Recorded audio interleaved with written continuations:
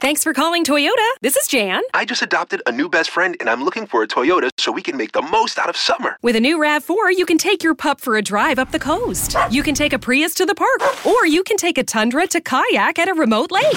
One problem, Jan. Oh? My new best friend's a cat. Your summer starts here, but it all ends June 3rd. Toyota, let's go places. Dealer inventory may vary. See your participating Toyota dealer for details. Visit your Front Range Toyota stores today. Toyota, let's go places. Another day is here, and you're ready for it. What to wear? Check. Breakfast, lunch, and dinner? Check. Planning for what's next and how to save for it? That's where Bank of America can help. For your financial to-dos, Bank of America has experts ready to help get you closer to your goals. Get started at one of our local financial centers or 24/7 in our mobile banking app. Find a location near you at bankofamerica.com/talktous. What would you like the power to do? Mobile banking requires downloading the app and is only available for select devices. Message and data rates may apply. Bank of America N.A., member FDIC.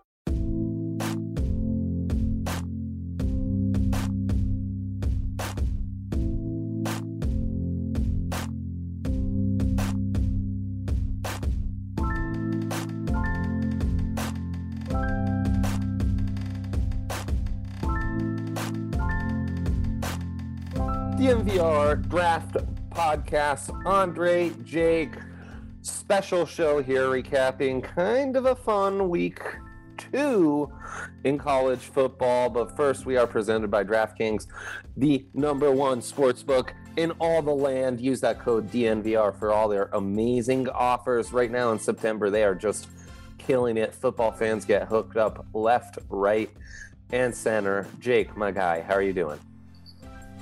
I'm doing pretty well. I've had some success on DraftKings lately, taking some live lines. Last night, I took Chiefs Chargers over. I took over 43.5. The total was hanging in the balance for a minute. Yeah, that was pretty low scoring. Herbert getting looked great, but boy, he got beat up in that one.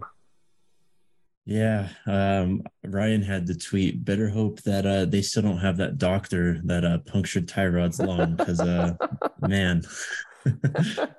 Yeah, no doubt about that. Definitely keep that guy away. And we've only touched a little bit on the Broncos, but how'd you feel about Russ? Was it? I gotta say, as much as the loss was disappointing, it is nice not watching like Florida and Kentucky and trying to sell yourself on Will Levis and Anthony Richardson. Yeah, it felt amazing to actually watch a quarterback in blue and orange know not only what's going on, but have the ability to hit all the throws too. I mean, a little bit of underthrows on the Jerry Jeudy long one and stuff. I mean, he's still figuring it out. But for a first game, he was pretty spectacular, honestly. Yeah, this I keep telling myself September football in the NFL truly meaningless. It's just the new preseason. So yep. Don't read too much into it. It'll all be fine. It is not the preseason in college football. I think these programs are pretty dialed. And man, was Texas dialed. They gave Bama everything they could handle and more. I think Quinn Ewers, sneaky, him and Caleb Williams, in 2024 will be the quarterbacks to watch. That'll be fun. I really thought Bijan was impressive. Those feet are just amazing. It's like contact balance. Mm-hmm. It's so, the comp you throw out for guys like that is like Barry Sanders, and no one is Barry Sanders. Like Barry Sanders literally played another brand of football that we'll probably never see again. But Bijan, man, just has some stuff about him. And as you watch like Austin Eckler, they've got him out there on 4th and 1 and stuff, despite being like 190 pounds. I think Bijan's that kind of do-it-all back who just has such great contact balance, plays with such great leverage. His feet are so electric that he's really going to benefit whatever offense he goes to in like a multitude of situations. And man, in the open field, he's just electric. Yeah, I mean, you hit it all there. He's pretty much doing it all for Texas. He also had 3 receptions for 73 yards with a long of 42 last week. Yeah. I mean, you said it. He's complete. I don't know if he's he's creeping up into that first round territory. I don't know if he'll hang on and actually make it there. But if he can get close to these totals that he had last year, 1,100 yards rushing, 11 touchdowns, 300 yards in the receiving game, if he can get up there again, he's definitely a candidate though. Yeah, and I mean, with him being so dynamic, I think he has a bit more of a chance, right? That's something we've talked about in the past is like the first round running backs are the Christian McCaffreys, the Zeke Elliott's, the guys who can impact both passing game and running game. And the more single dimensional guys are the guys who get lift out. Jahmyr Gibbs on the other side, you know, again, the rushing numbers not that impressive, but the receiving numbers are really impressive. I'm really buying into this guy. Brugler was comparing him to Alvin Kamara, and I can see it, man. He's just electric. There's some real like contact balance and strong lower half on this kid. Yeah, Justin's hyped him up on here as we kind of geared up for the season. And I mean, we saw a little bit, but this was the first real test for Alabama. And man, he was very impressive. As you mentioned, the receiving stats, he really saved this game for Alabama.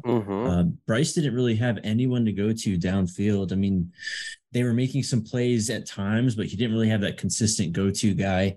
And that ended up becoming Gibbs at a certain point. So he can, I mean, we talked about Bijan kind of doing it all. Jahmyr Gibbs might also be entering that do it all conversation. Yep. Potentially sneaking into the top 50, maybe the first round. Yeah, for sure. He gets me hyped. I slowly but surely am really liking this running back class. And, you know, you got the kid in Michigan we've kind of talked about already as Justin was recapping some of that CSU Michigan game. He's not eligible, but Raheem Sanders, the sophomore for Arkansas, he's 6'2", 227. He went off last week against South Carolina. He's a guy I'm really starting to watch. Watch out for those Hogs, man, because they got KJ Jefferson and Raheem Sanders. They put it on South Carolina, even though Spencer Rattler threw for 376 yards. Raheem Sanders is a beast. You still have TreVeyon Henderson. I guess I mentioned him already. There's just some talent at the back position. You know, you got the kid over there in Georgia. This is an intriguing running back class for sure. Yeah, how about Chase Brown out of Illinois too? He's someone that's kind of popped. He's already put up nearly 500 yards, 2 touchdowns on only 75 carries. Illinois has a reason to be watched this year, so keep an eye out for Chase Brown this season. That might be show history right there. I don't know that the Illini have ever been actual worthy of watching. Geez, they put it on Virginia and my guy Brennan Armstrong. Poor Brennan. What the hell? I want to touch a little more on that Bama game in just a few because there were mixed opinions on Bryce Young here. But first, let's get into Kentucky, Florida. It was the big Levis versus Anthony Richardson. I'm not sure either proved they're a first rounder in this one, though the Anthony Richardson hype is really ramping up. And honestly, I get it. There were some throws in this first half that surprised me. His accuracy, his ability to get the ball out quickly. He is not a slow processor. Might be a little, you know, a bit of a one-read guy right now, but he's getting the ball out quickly.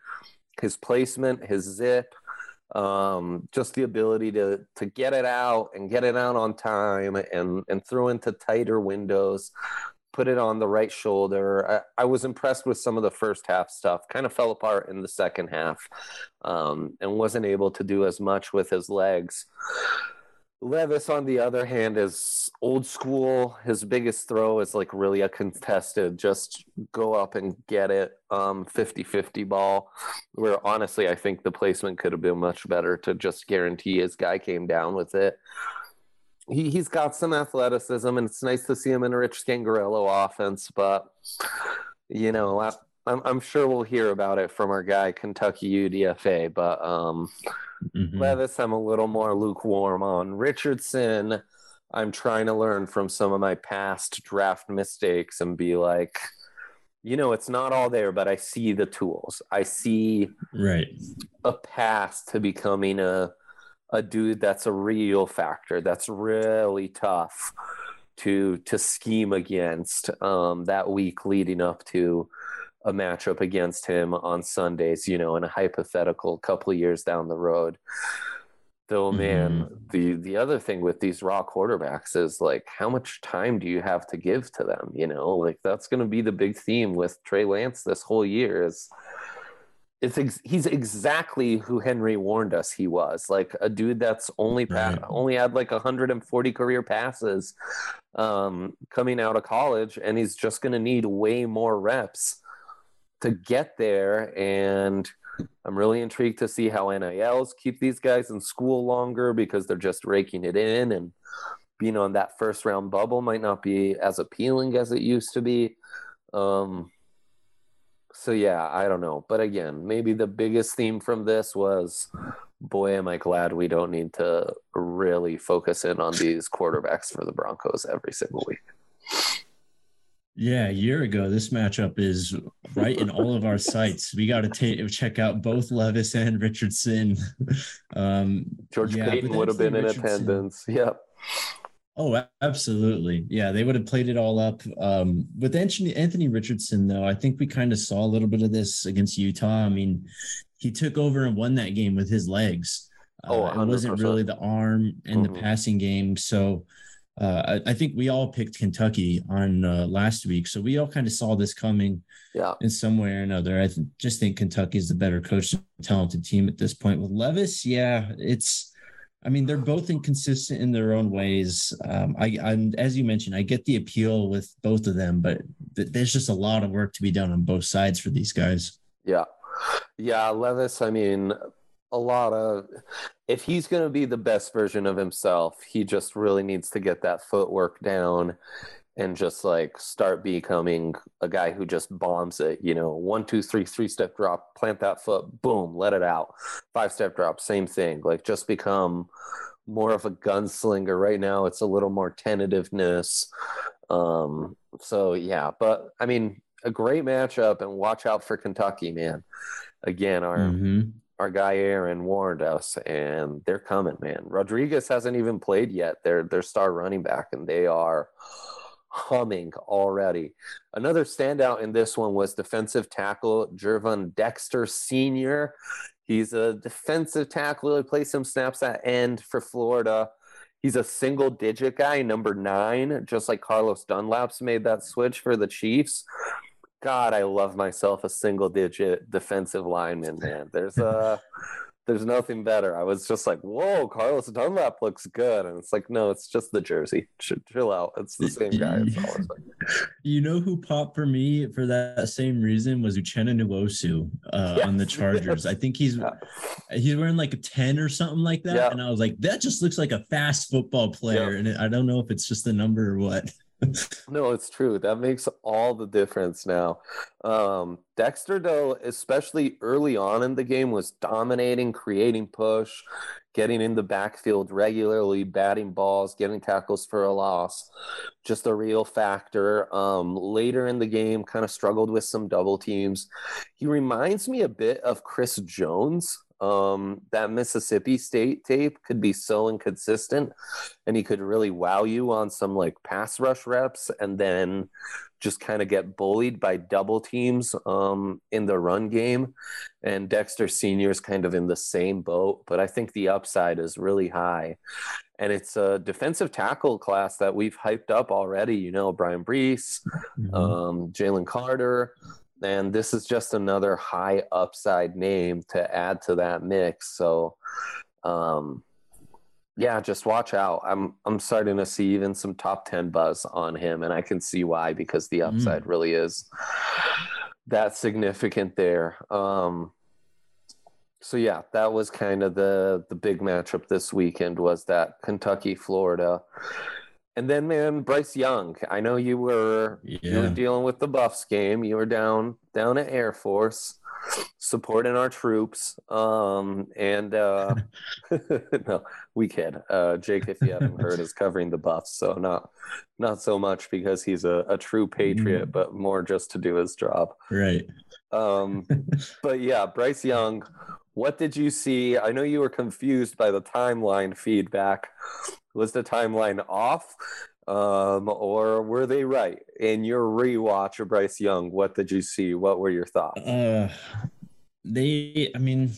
of both. I think it's not a cause for concern, this game. One, just because week 2, and as I mentioned, already talking about Gibbs, this is a guy who, he lost Jameson Williams, he lost Mechie. Outside, they haven't really developed another target, and that was really apparent to me in this game. Yeah. But Bryce Young just continues to do this stuff. That sack that he got out of in the fourth quarter, I don't know how he's able to. He's literally almost at like a 180-degree angle. He's almost sideways on the turf, stays up, and his legs have shown that he is a true dual threat and just able to really cause defenses headaches because of them. But yeah, it's not all quite there for someone who's definitely getting number 1 overall hype and is seen as 1A, if not 1B in this quarterback class. It reminded me honestly a lot of the CJ Stroud game against Notre Dame, where it's just kind of like, you see the flashes, you see what you've always liked, but it's just not all put together at this point yet, which is fine. It's still September. So that's kind of my assessment. The talent's obvious, but it's just, he's still got a little bit to go, and Alabama needs to figure out the receiving core too.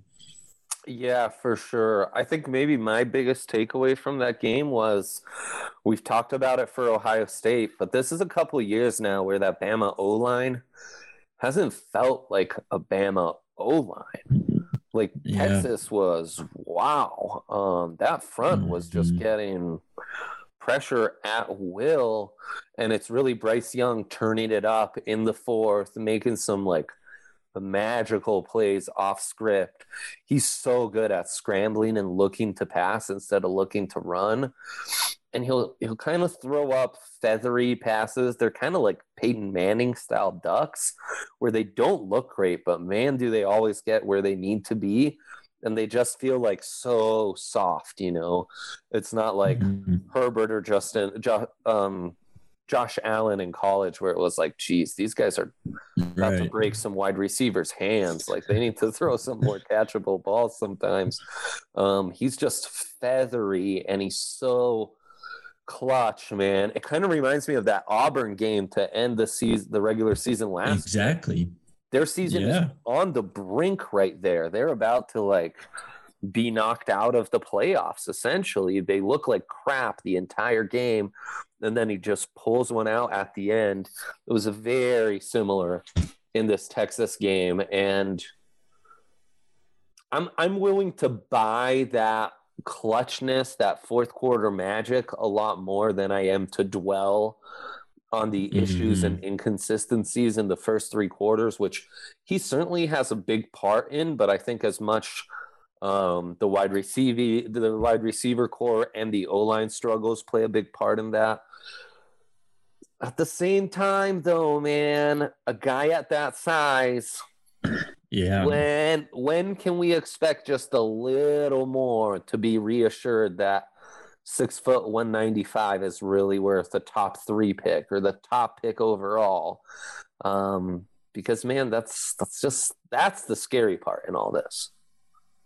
Yeah, for sure. I think that's where you really need to see Alabama develop a true threat on the outside, so that Bryce can show that, because I think that's the path to him really making it top 3. As you mentioned, the clutch stuff it's all there. I'm all in on that stuff. Unreal. But I think you need to see a bit more management in the pocket, just how he kind of goes through reads, and if he can just hold up with that size. You'd expect him to maybe add, 5, 10, 15 pounds in his next first few years in the NFL and stuff. Yeah. So that's kind of how that's. Can we talk about Will Anderson real quick, though? Please. That was disappointing too. I mean, kind of a no-show in the first half. Then he has that unnecessary roughness penalty or unsportsmanlike conduct penalty that absolutely killed Alabama in the third quarter. He ends up kind of saving his day with that sack in the fourth quarter. It wasn't on Ewers, of course. Hudson Card coming in. I mean, this was a huge opportunity for Will Anderson. You usually see these Bama guys like this come in and wreck these offensive lines. I know it's Texas, so it's not like they're a pushover. But you mentioned it on the other side with Texas's defensive line against Alabama's offensive line. I just expected more from Alabama up front on both sides, honestly. And Will Anderson is definitely involved in that. He had to play better, I think. Otherwise, this game isn't nearly as close as a 1-point game. Yeah, for sure. I mean, lots of credit to Sark in calling a great game, scheming up. Yeah. Like really well against Will Anderson. I think the first half he was double teamed and sometimes triple teamed a bunch, and I think that got in his head. He had at least one false start that I remember, so that played a huge factor into this. But you're right, it kind of felt like the Bosa brothers and Myles Garrett and some of these like super duper elite edge rushers we've seen absolutely destroy college football the last few years would have taken over that game just a smidge more. And yeah, I mean, that's low key one of the early themes of this college football season is everyone's showing their warts, whether it's CJ Stroud, who you mentioned, or Bryce, or Will Anderson. I mean, Jalen Carter, I think, has looked pretty good, but he's also like on such a dominant front. Sometimes it's easy to kind of lose him in the mix of everyone else. Keishawn Bode has already, had some missteps. So it's definitely the top consensus guys coming in. We're seeing some warts for sure. It's not all just fun and games here. A place we're not really seeing many warts, though, USC. I told you guys last week, man, I think this team has some juice to them. I think this is a real playoff contender here. Caleb Williams was absolutely fantastic again. Yeah. And Stanford actually came to play. Stanford wasn't, I mean, the score would suggest it was a little bit of a blowout, but I think Stanford hung in this game pretty well defensively. They kind of had a fourth quarter comeback, but I mean, eventually Jordan Addison's just going to break free. He did it downfield this game, and he took a screen pass pretty far. Mario Williams is also a beast at wide receiver for USC. Travis Dye looks like bigger in a Trojans uniform than he ever did in Oregon. Yeah, another running back. I think Mekhi Blackman, he had an interception. And then this guy, man, Max Williams, the safety for USC, he had a pick six last week. He had another interception off a tip ball this week. He's just always around the football. He's someone to keep an eye on, just as we kind of move through Pac-12 play. Possibly one of the better safeties in this class. He's a junior for USC. On a week where Talanoa Hufanga really popped for the Niners. Yeah. My old guy. And I mean, we talked about like everyone had high expectations for Jermaine Burton transferring from Georgia and going to Bama. We haven't really seen it yet. Jordan Addison, and I talked about Keishawn Bout struggling a little bit. Jackson Smith, Jigba has been, injured right off the bat in week one. Jordan Addison hasn't missed a beat. He looks unbelievable this year, man. Is he going to be an outside-inside guy in the NFL? Like, what would your comp be? Because I've just been mesmerized by this kid. Another guy who everything's elite except for the measurables, which are just 6'0", 175. 175 is small, man. It is pretty small. I didn't think he was that small, actually. I'm a bit surprised to see that number. In terms of a comp, though, that's a good question. I mean, I know I'm putting you on the spot. I do think he can play in and outside. I don't think he'll be limited to a slot role. But just given the size and stuff, I mean, maybe it's more of like a juiced up Jamison Crowder or something. I mean, this is a workshopped comparison right now. Come back in March and April, and I'll probably have a better one for you. But yeah, he's got some of that versatility. He's not just limited to being a slot player, and he's got the speed to stretch you from the outside, so he can play both. Yeah, he really does. Yeah, it's not Tyreek. I want to say more route running oriented Deshaun Jackson, but like that's not a great comp. I want to say like less dog in him Steve Smith. Again, not a great comp. Also kind of a lofty comp. Maybe like smaller Justin Jefferson. You know, it's hard to exactly, you know, like that inside outside versatility makes you think of Cooper Kupp. Cooper Kupp is fucking big for a slot. Like yeah, he is. So yeah, it's a tough fit. And I mean, pin me, like tell me if you've heard this before. I already like the quarterbacks for next year's class than I do for this year's class. How's that always work, huh?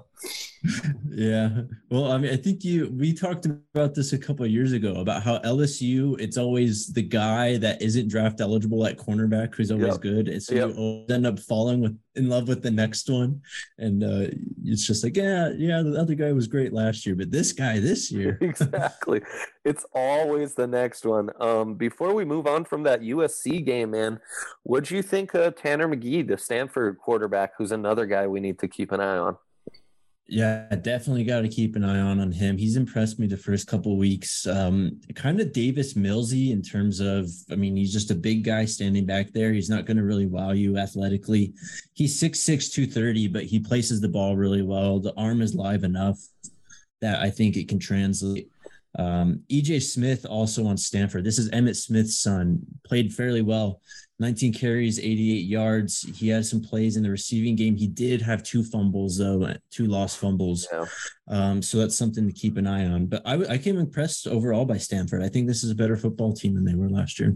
Yeah, Stanford kind of frisky. Honestly, the entire Pac-12 is looking way better than it did last year, or maybe even the last couple years. I'm really intrigued by what these colleges are doing out west. The other big riser we mentioned, Gervon Dexter. To me, the other big riser in kind of the draft world has been redshirt sophomore Broderick Jones, the left tackle for Georgia. We've been disappointed with Paris Johnson. I think it's been a little more of a mixed bag. The Peter Skoransky out of Northwestern, a lot of guys are high on him.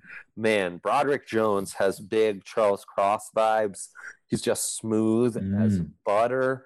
He's kind of emblematic of the type of changes and phasing into more of this Todd Monken scheme that Georgia's had.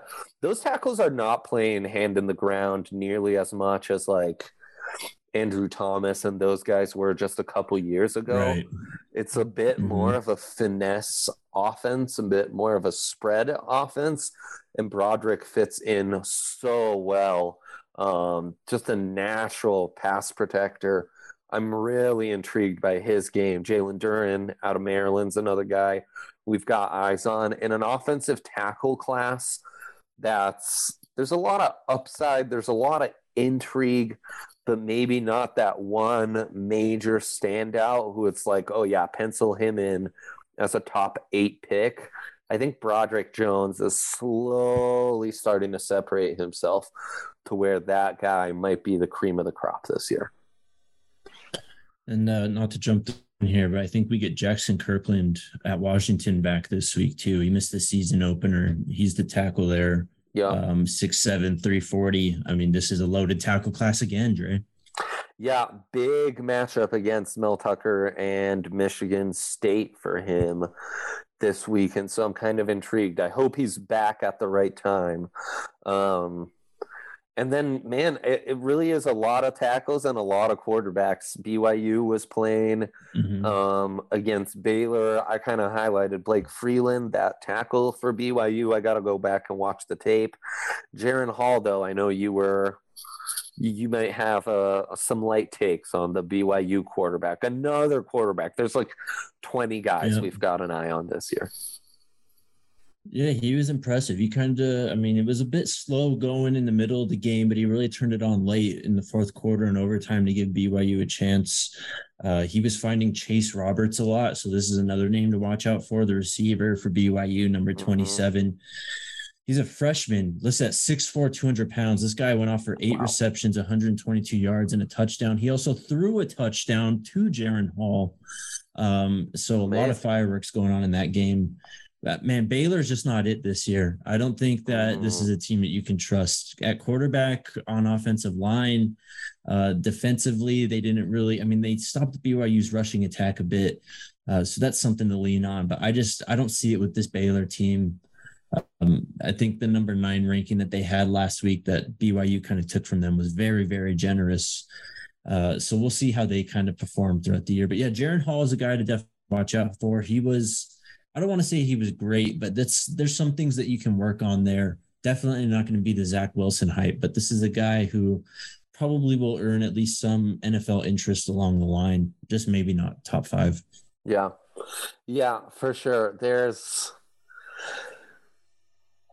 a lot of hype, but it does feel like that next tier is kind of falling into where we were at last year, where it's like, could Anthony Richardson kind of get the Malik Willis treatment? As Will Levis, like CJ and Bryce, they'll go high, but some of these other guys, as much as they're intriguing and we'll talk about them all year, will they kind of fall in that dead zone where they'll go anywhere between day 2 and might just fall to day 3, It's hard to say, but you're mentioning Baylor ain't it.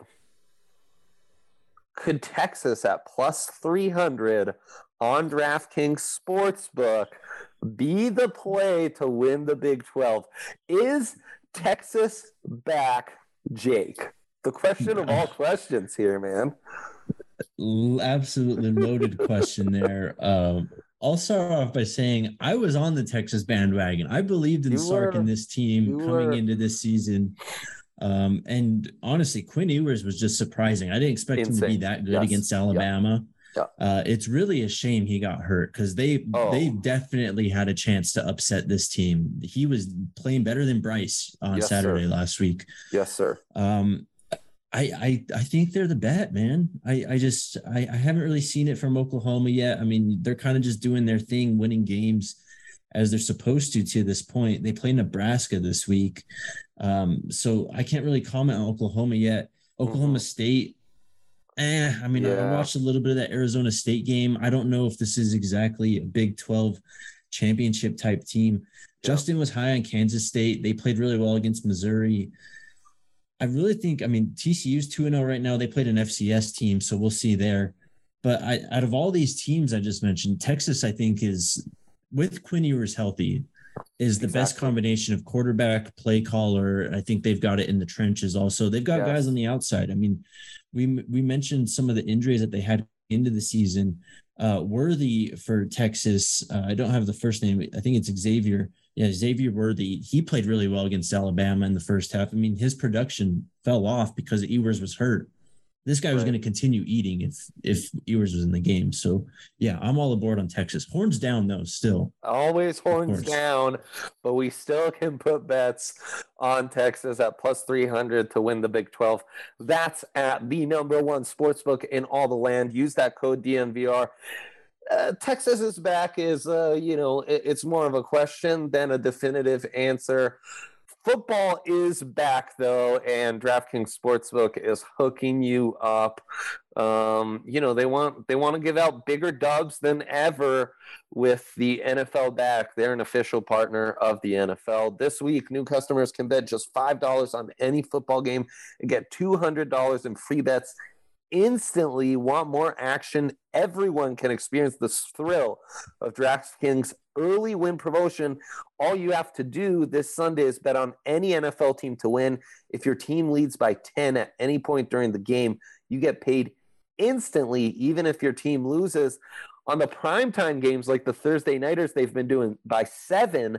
So if you had a Chargers money line yesterday, they went up, boom, that money line hit right away. It doesn't even matter that they get backdoored and do Chargers things, which was like, I'm sorry if you just started following football. That is to be expected. That's what they do. Yeah. You still win your bet. You could have got in on the Chargers, let that bet hit, and then jumped in on the Chiefs at great odds as they were down and middled the shit out of that. Only at DraftKings Sportsbook, man. I mean, this is like the best of the best. Football's back.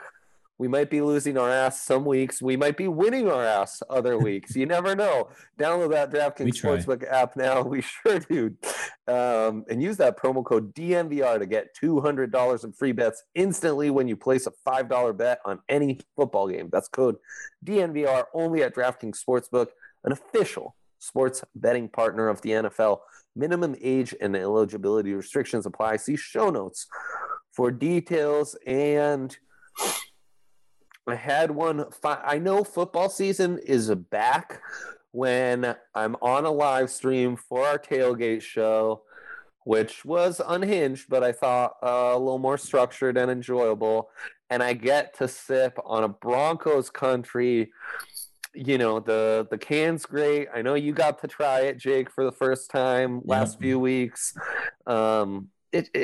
It's just a nice reminder that football's back. It's very crushable, especially by the second one I have. Very crushable.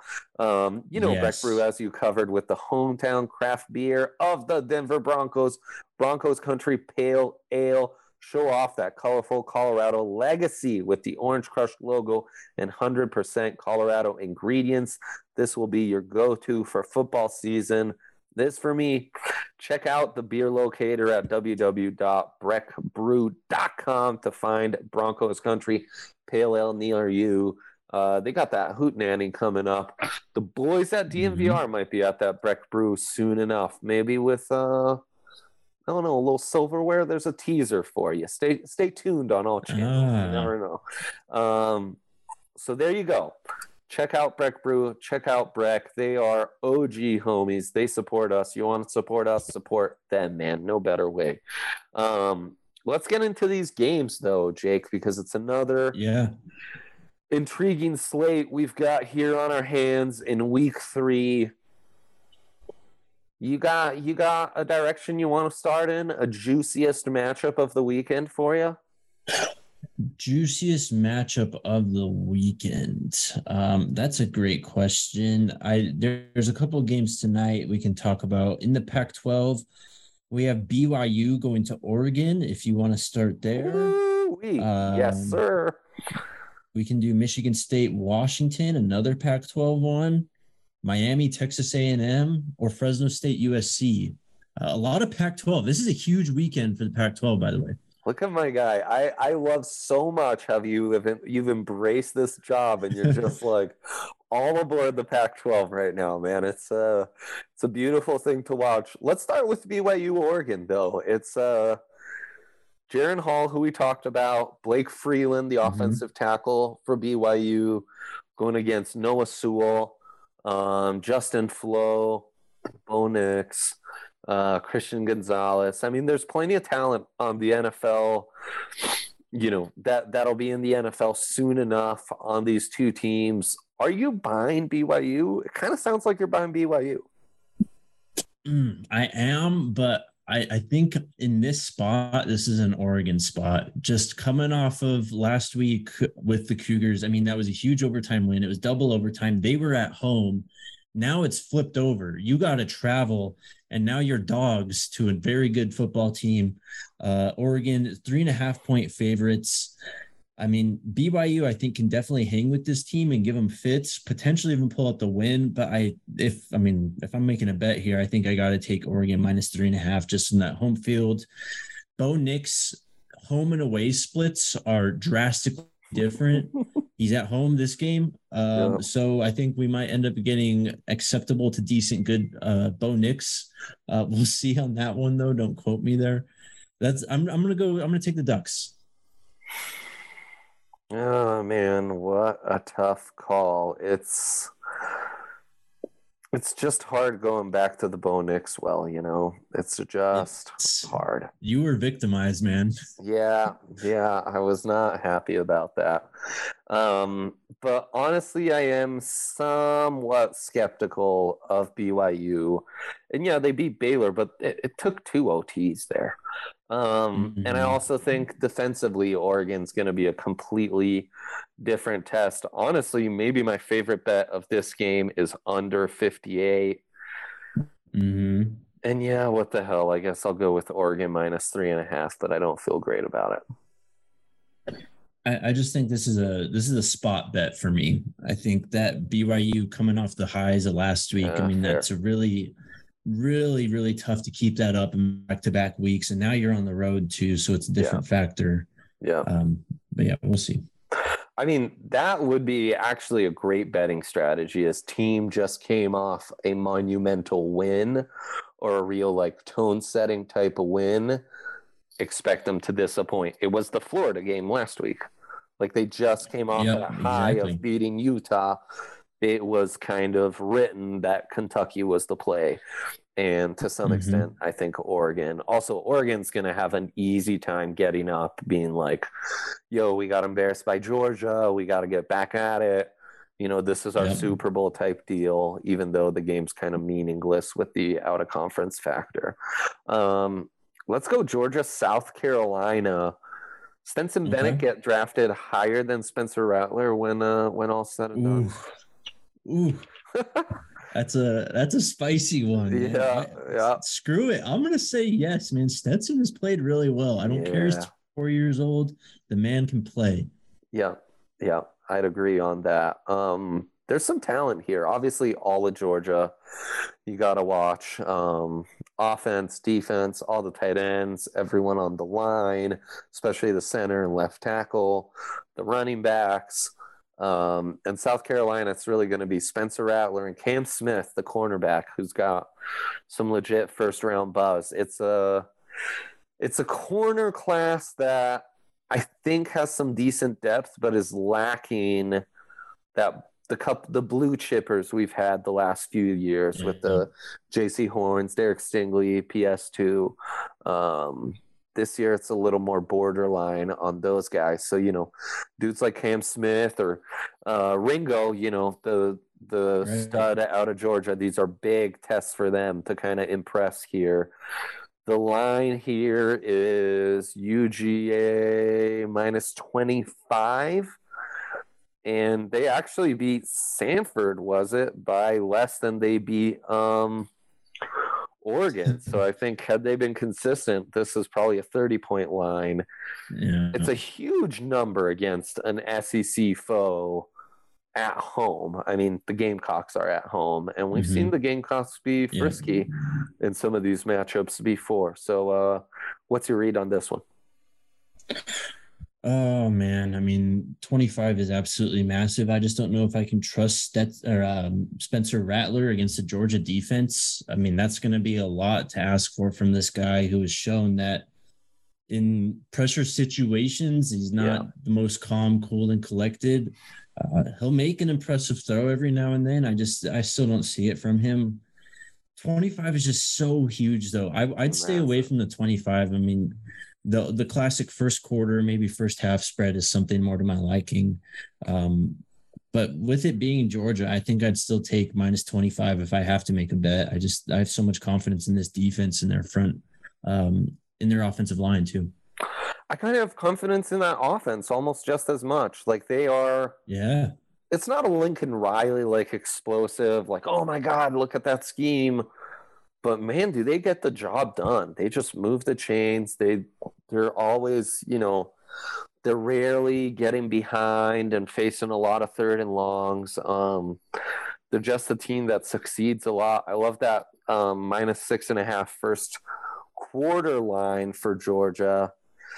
And yeah, I'm kind of with you. Gun to my head, I think I would take the dogs -25, though I don't feel great about either of these spreads. The action I will take on them is probably more the under on the Oregon game and that first quarter spread on the Georgia South Carolina. Before we go Pac-12 crazy, let's go Miami, Texas A&M. Okay. Van Dyke, the quarterback for the Canes, getting a lot of another of these many quarterbacks to watch for. And then Tyreek Stevenson for the Canes is a corner worth watching, another of those guys like Cam Smith, who's kind of in that first round mix. A&M, tons of talent. O-line, wide receiver. Probably their best prospect is safety Antonio Johnson as far as the draft eligible guys, but definitely one of those programs you can always watch and pick out some NFL talents. It's a big one for A&M though, because Jimbo was talking all that smack and App State got him already. So yeah. What are we doing here? It does feel like the bounce back is prime here for the Aggies in College Station. Yeah, I'm looking at that bounce back factor, but just looking at this box score from last week from A&M, of course, they got upset by Appalachian State at home, 17-14. I mean, Hudson King didn't get over 100 yards passing. They didn't have – I mean, Devin Akane, he basically kept A&M in this game. He had 10 rushes for 66 yards, not very much, but he also had a 95-yard return touchdown. Without him, I mean, this is probably Appalachian State running away, I mean, by double digits here. So that gives me some cause for concern. Miami hasn't really done much. They played Bethune-Cookman and Southern Mississippi. So there's not much to go on there. Yeah. I think I'm just taking the better quarterback and the road dog and the Canes in this situation. Ooh. Although I am worried about the SEC size and nastiness up front going against this ACC team. Again, I think this is probably a stay away, all things considered. If I had to pick a side, though, I think I'd take the Canes. Okay, I love that we're on opposite sides. I think I'll just go A&M on the bounce back. I expect this to be ugly. I expect it to be unpredictable. This is kind of, though, this is that inflection point for Jimbo where it's like he's just been – everyone sees that course, that path he's on. They were playing with the backup quarterback most of the time last year, and they recruited great, and everyone's just like, okay, Jimbo, it's coming. You can't take a step back this season, and already losing to App State is huge. You gotta take care of business here, and you gotta have like a semi-successful season, or we've seen it a million times before, and the SEC especially. You're a king one day and you're a bum the next. Dan Mullen, Gus Malzahn, those leashes are as short as they come. A&M needs this badly, and I think the questions at quarterback already are concerning. But David Akane, definitely a guy to watch. I don't know if we're even pronouncing that right, but he is just smooth as butter. Akane. We'll figure it out. Yeah. This starts to electric, man. He is. He's got track speed. This is a huge stretch coming up for A&M, though. I think 5 of their next 7 games are against top 25 opponents. Yikes. That's just the SEC grind. But Miami's the number 13 team in the country right now. I think I'm going to flip sides, though. I think I would take the Aggies in this one. Just going off what you said, I think this is just a prime bounce back spot. And as I mentioned, I think in the trenches, A&M has such an advantage. They should just win this game. Yeah, you'd think, but Cristobal, don't underestimate Cristobal's recruiting and ability to focus on the trenches. That was such a culture change at Oregon the last few years with him there. This will be a big opportunity for him to show the kind of stamp he's put on that program. All right, let's get right into it. Fresno State at USC, Haener against Caleb Williams. What you got here? Well, I mean, USC's at home. They've really flashed dominance these first couple of weeks. I mean, they played an FCS team week 1. They hung in there against Stanford, or they played Rice week 1. Stanford really took it to them a bit, but still USC ended up, I think, covering that spread. I think they were only 9-point favorites. They still won by 13 points, though. I think I'm just going to take USC here. I watched Fresno State against Oregon State last weekend, and Oregon State, I mean, they're good offensively. They're better than they were last year. Yeah. This Fresno State defense is so bad. I think USC might end up putting 50 plus on them. And Jake Haener, as much as I like him, I don't know if he'll just be able to have the opportunities. We've seen USC, the ability to create turnovers and score off those turnovers in the first couple weeks. The over-under's at 74, so they're expecting a lot of scoring. I just don't think Fresno State will be able to manufacture many stops, if any, to really keep themselves in this game, though. Man, what's been impressive about them is how good they've looked defensively. I mean, you mentioned it. Tuli Pulutu, number 49, big defensive lineman, had 4 tackles for a loss against Stanford. They had 12 tackles for a loss against the Trees there. That's no joke, man, with 5 sacks. When's the last time you could say that about USC? That's a team that really looks like they got 2 fumbles and 2 interceptions. This defense is for real. Yeah, they're creating turnovers, as you were mentioning. Those safeties have been very active. If Jake Haener can do anything in this one, he's got my attention. Yeah. Stock way up. So you're taking Trojans minus 11? Yep, I think so. I think I would like the first half spread a lot more, too. I think that Caleb Williams and the guys will just be too much early on here. Fair enough. That's low-key a really fun game. And the book's showing a lot of respect to Fresno and Jake Haener by making this under a 2-touchdown game, because what we've seen from USC thus far is, I mean, they were a bigger favorite against Stanford, right, than they were against Fresno, or am I talking out my ass? I think it closed at 9, but I think it was around this 11-point mark for a lot of last week. So, I mean, that says a lot right there. Yeah. USC minus 9.5. So I'm overreacting a little bit on that one. And then Michigan State at Washington. Michael Penix, right? Yep. The former Indiana guy when they had that amazing season a couple years ago.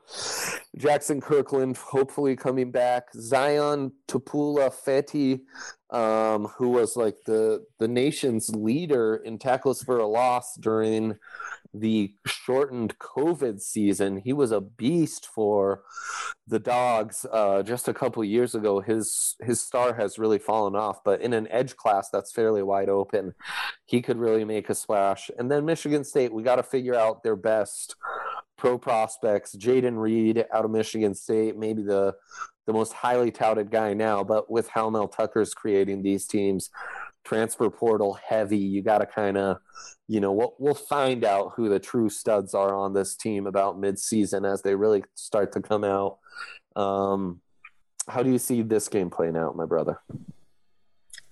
So Washington, I mean, they're much improved. Michael Penix has played really well these first couple of weeks. They haven't given me anything that I can confidently back them with. I mean, they played Kent State and Portland State.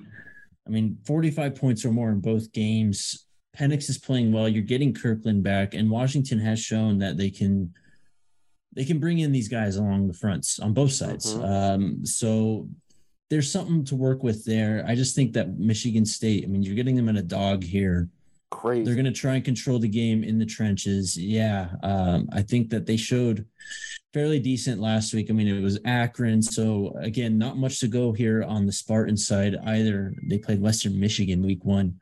I just think I'd take the road dog. I think that their style kind of fits being able to go onto the road and cover this number. I mean, getting the half point to 3.5, I think is pretty key. This could be a very close game. These are very similarly built football teams. I just think that Michigan State has a slight talent edge, so I'll be taking Sparty in this one. The book putting Sparty as the dog is like huge. Every week there's maybe a spread where the fave is on the wrong side than what you thought. And this would be that game this year. I'm kind of surprised by that, honestly, man. Yeah. But you know what? I love Penix. I think he does give Washington another element, but Michigan State still has Peyton Thorne, their starting quarterback, and amazingly, he's not on all these deep lists of quarterbacks to watch for the, in this draft class, but he is a very good college quarterback. I mean, he just gets it done. He's not afraid to throw it deep. He's also a fairly trustworthy manager. So give me Sparty. I actually think the book's giving Washington way too much respect. I mean, it's a long trip, but it's a business trip. Mel Tucker will have those guys ready. Yeah. Any other games you would touch on? The only other one I have is Texas Tech at NC State, just because NC State has the pro quarterback, and Tyree Wilson, the big edge rusher out of Texas Tech, getting some buzz. So from a scouting standpoint, at least watching NC State's offense against Texas Tech's defense will have me locked into this one for part of the game. There's also Penn State at Auburn this week. This is the other half of that home and home. It was a great game last year in Happy Valley. We're going to be in Jordan-Hare this time. Tank Bigsby played pretty well for Auburn. They only won by 8 points over San Jose State last week. Not great. Penn State's been kind of up and down themselves. I mean, you had that barn burner against Purdue. They blow out Ohio last week. I'm still believing in Penn State. They're only 3-point favorites. They are on the road, though, so that gives me a little cause for concern. I think I'd still take them. Other than that, though, there's Oklahoma, Nebraska. Yeah. I don't think there's much left on this slate. UTSA, Texas might be sneaky good, especially if Ewers isn't playing. UTSA might be able to, they might be able to claw into that one. That's intriguing. Yeah, with Texas just 12.5-point favorites, which is kind of crazy with them at home. Yeah, all of that for sure. And I think that's going to do it, man. Draft Pod presented by DraftKings Sportsbook. He's Jake Schwanitz. Follow all his stuff at DMVR Buffs. He's doing a watch along with Arcade this Saturday, so tune in. You can follow along as him and Arcade watch the Buffs quarters 1 through 4, and I'll be doing the same with Justin on the Rams side as the Rams take on Washington State. Washington State, another of those many Pac-12 teams, I think will be better than we thought, and that quarterback Ward has me intrigued, so I'll be watching that. We didn't talk about them, but they went into Camp Randall and upset the Wisconsin Badgers last weekend in a kind of crazy game. Yes. Both teams had interceptions in that game where the offense ended up making the intercepting player fumble and the offense recovered. So, I mean, it happened on both sides. That gives you an idea just how wacky that game was. Well, and just like the Texas line seems a little low, and all these other lines that are predicting the letdown after a big week, Washington State only 16.5-point favorites to Colorado State, who just lost to Middle Tennessee, got completely demolished by Michigan. I think that tells you something. The book is on to these letdown weeks, and maybe that's the way you go as the UTSAs, the Colorado States, the dogs that really kill you against the spread is the direction to go. Use that code DNVR, of course. And yeah, man, we will have you covered on all things football in Colorado, wire to wire, all weekend. Always a pleasure doing these, Jake. Yes, sir. We'll talk next week, my friend. Let's do it.